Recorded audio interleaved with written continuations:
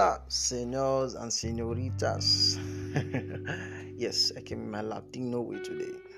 You can call me Seno Avoracado. Okay, that sounded very awkward. Anyways, how you guys doing today? It's your boy Samuel Avoracado. Yes, and I'm here recording the third episode of The Young Nigerian. I'm so happy. I'm so glad that this thing is moving. Thank you so much, guys, for your reviews on the last episode, Okafor's Law. I am so grateful to you guys. I got a lot of reviews. I got a lot of streams on Anchor, Spotify, Google Podcasts. Thank you guys so much. I saw all your streams and everything. Also, your reviews, they were so funny. I'm so glad that everybody, almost everybody, was able to relate. I got a lot of stories from girls, from guys who have used Okafor's Law or Okafor's Law has been used on them. So thank you guys so much for that. So today we have a new topic, and this topic is quite political. Yes, the topic is 2023 elections. How it want be? Yes, it's a question. Next year election. How it want be? You know, this podcast is called The Young Nigerian. So, as young Nigerians, we need to talk about stuff that are important to us, that are very crucial in our lives. And elections are very crucial things in our lives. So, we need to talk about them. Next year's elections are going to be super important in our lives, as young Nigerians or as Nigerians in general. So, how it want be? In the course of this episode, we're going to go into this political world, and we're going to talk about how crucial the elections are, the candidates and their portfolios, talk about voter apathy, also we're going to talk about the collection of PVCs. So this is going to be a wonderful and amazing episode of The Young Nigerian. Yeah, welcome to this podcast.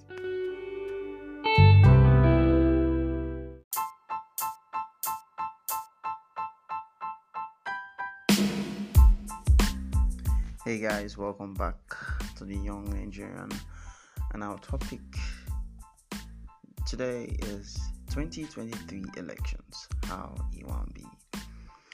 So first of all, I'm going to talk about how crucial the elections are in shaping Nigeria's future.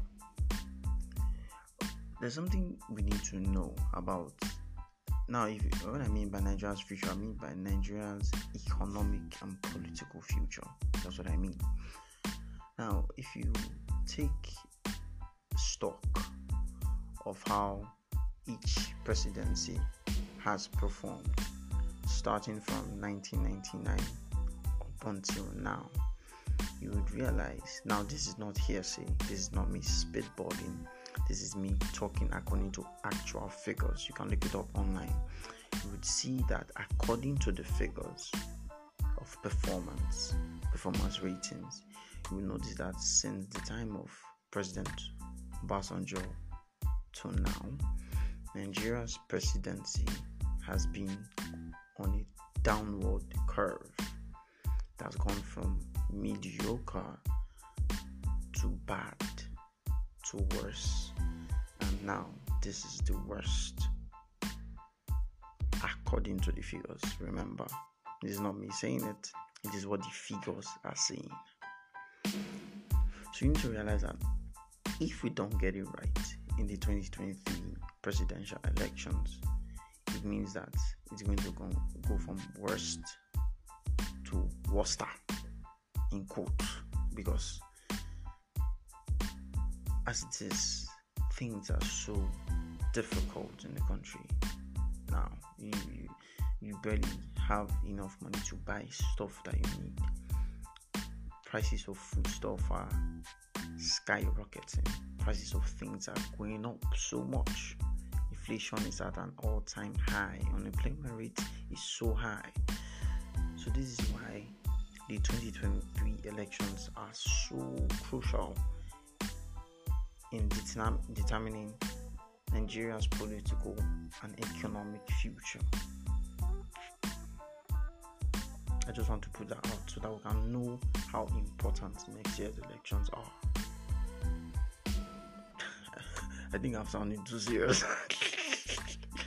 Anyways, but seriously, it is the elections are very important, so crucial to our lives. Okay, I'll talk about that later, but they are so important. I'll talk about what I wanted to say. I'll talk about it later in the episode. So let's move on to the candidates and their portfolios. Now, I guess maybe we should start in alphabetical order. But as we all know, there are three main candidates for the 2023 presidential elections: the candidate of the APC, the candidate of the Labour Party, and the candidate of the PDP. Those are the three main candidates that we have in the presence of Senator Bola Ahmed Tinubu, Mr. Peter Obi, and Atiku Abubakar. Those are the three main candidates that we have. Let's start with Ahmed Bola Tinubu. Yes, so Senator Bola Ahmed Tinubu is 70 years old, according to Wikipedia, and he was a senator in the Third Republic of Nigeria before it was dissolved, and he was a two-time governor of Lagos State from 1999 to 2007. He was the governor of Lagos State. His successor was Babatunde Raji Fashola. Also, he worked a lot in the oil industry. He worked for ExxonMobil, and he also did a whole lot of stuff during MKO Abiola's movement. He worked with MKO Abiola, the late MKO Abiola. He worked with him in the movement against tyranny and bad governance. He moved against them a lot. Also, as Lagos State Governor, he brought out a lot of bodies that helped Lagos State. Also, as a governor, he followed the Lagos Master Plan, and according to what they say, his successors, he also told them to follow the master plan, because a master plan was laid down way before he became governor by, I think, Lateef Jakonde, once governor of Lagos State. So Bola Ahmed Tinubu was a governor under AD, the party AD, from 1999 to 2007, before he crossed over to a new party then formed in Nigeria called the ACN, Action Congress of Nigeria. It was the ACN that he was a major participant in coalition of the CPC, the ACN, and some other parties that formed the APC before they took over power in 2015. So a lot of people see him as a political heavyweight all over the country, and he says so also. He has been heard saying he helped President Muhammadu Buhari become president. Also, he has also been said to say, or rather he said in several videos circulating online, a particular phrase saying "Emi Lokan," which means it is his turn to be president. And he also said that it is the Yoruba nation's turn to the president, or rather for the presidency. And also his goals as a presidential candidate, they have not been said yet, but a video I saw of him saying of how to handle inflow, like lack of cash inflow, or more taxation on the people. So That's just me saying what he said in the video. So that's basically him, Bola Ahmed Tinubu. And let's go to the Labour Party's candidate, Mr. Peter Obi. Peter Obi is 60 years old. He was also a two-time governor of Anambra State, and he was impeached about 2 times as governor, but he went to the Supreme Court and he got his mandate back in Anambra State. He won Anambra State with Abga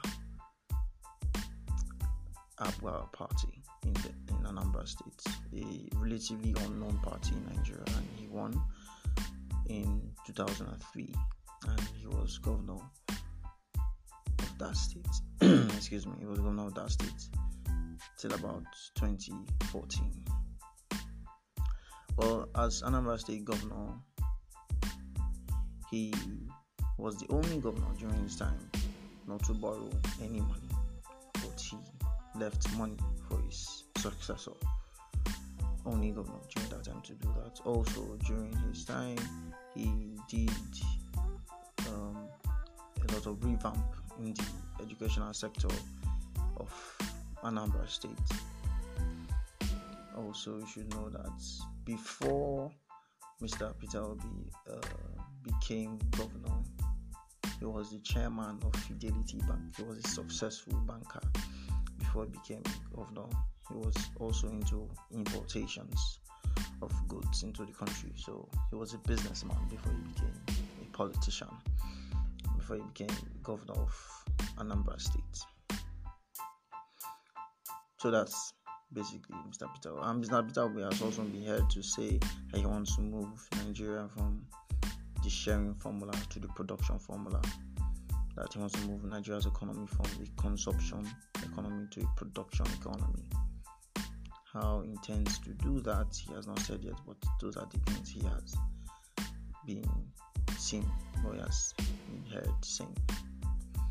Now let's move on to the third candidate of the PDP, Atiku Abubakar. Atiku Abubakar is 75 years old and he was a 2-time vice president under the presidency of President Olusegun Obasanjo from 1999 to 2007. He was also, or rather he is a businessman, and he has been in politics since the early 90s. Quick fact, did you know that Atiku Abubakar contested for president the time that MKO Abiola contested in 1993? Actually, this is his 5th time of contesting for president. Yes, you heard that right, 5th time. He contested in 1999, contested in 2007, contested in 2011, contested in 2015, also 2019. Alright, sorry, he didn't contest in 2011, sorry, 2015, 2019, and now this is his 5th time. Sorry for that mistake. So that's it, basically, about Atiku. As also, you should know that he has been seen to say that he wants to give poor people jobs and opportunities to make money, so that when you tax them, they can be able to pay tax. That if you increase taxes, they will not be able to pay. He said that in videos around. He also had a feud with then President Olusegun Obasanjo, who said that allegedly, President Obasanjo's words, that Atiku Abubakar is a criminal and he stole money, but since then they have settled the fight.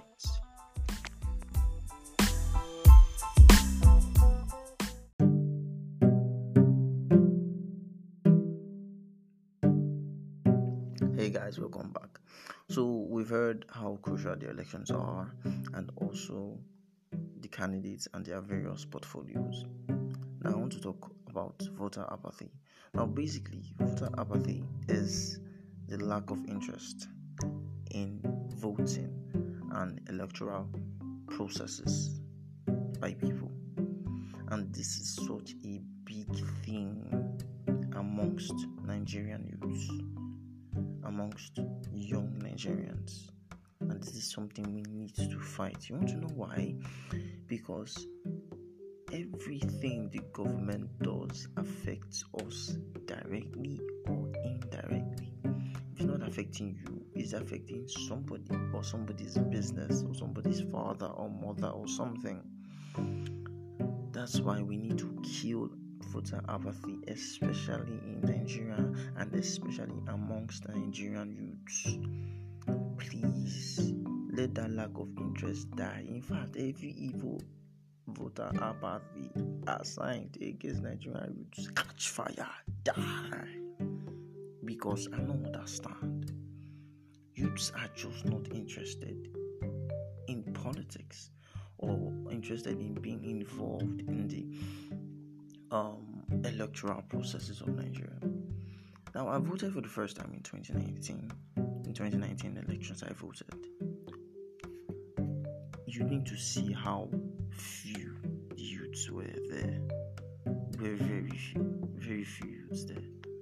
You mostly saw like people that you know are way above 35 and 40 years old. Those are normally those someone they claim youths, but you know they are not youths. I barely saw anybody my age, and it felt so bad. Even the 2020 Edo State elections, I also voted, but the youth turnout was so low. It was so freaking low. We need to change that. Voter apathy needs to die, please, guys. Because if we rise up against these people, then they will know that we are serious in taking back our country. Now, let me put out these figures for election turnout since 2011. Now, you should know that in 2011, there was a 54% election or voter turnout, which is relatively low to me. Just 54% of registered. Note, however, that it was registered voters, about 60 million people in 2011. Now, in the 2015 elections, it went down by 10% to 44% in 2015 out of about 80 million registered voters. Only 44% of them went out to vote. And it went down again in the 2019 elections. 34.7% voter turnout. That is so poor. So poor. Out of over 85 million registered voters. If we don't come out to vote, how would we get this change that we want? This positive change that we want. If we don't come out to vote. Now, this leads me to PVCs. I know a lot of campaign has been about this, and I'm also going to join the campaign. Please go and register to get your PVCs. Young people, anybody that's listening, any age you are and you don't have your PVC, please go and register. If you have your PVC, encourage people that don't have to register. And it's not even enough to have a PVC. A lot of people have PVCs, but they just have it as means of identification. They don't come out to vote, as the figures tell us. We need to move this 34.7% voter turnout to over 70% in the 2023 elections. Let people come out to vote. Encourage your neighbors, encourage your friends, encourage your girlfriend, your boyfriend, your sugar daddy, your sugar boy, your sugar girl, your side chick, your side cock, anyone. Encourage them to get their PVCs and come out to vote. Because our PVCs is our power. That's the only power we have to determine what will happen in our country.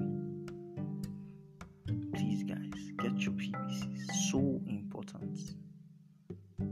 It is imperative that we get our PVCs and perform our civic duties as citizens of Nigeria. I love this country so much. I know I have seen a lot of things in Nigeria about the electoral process that will make me want to say, I beg you, and Nigeria go die. But I still want to believe in this country that it can have a headway. But we need to start somewhere. And that is by getting the PVCs, registering. If you have registered, go and collect your PVC. If you have collected, make sure you come out on election day and vote. Okay, so basically that's it for today. Come out, get your PVCs, vote. Mona vote. Lao vote. 2023 elections. How it won't be true. I won't be, because it will be so important. I want to leave you with this question. It's something that we saw. If you were online, you saw it so rampant in the just concluded Ekiti State elections. Vote by. I have a question for you. What do you think we can do as citizens to reduce vote buying? I know it cannot be totally eradicated once, but what can we do to reduce it by at least 80%, by at least 80%? What can we do to reduce it? I would love to hear your opinions on this. So please comment on anywhere, any platform, or maybe on my WhatsApp or anywhere, however you're going to listen or however you're going to get your answer across to me. But please, I want your opinions on this. How do we reduce vote buying by at least 80%? Thank you guys for listening to this. Thank you guys so much for listening. I hope to hear your opinions. I hope to hear your comments on this. Thank you guys for listening to this.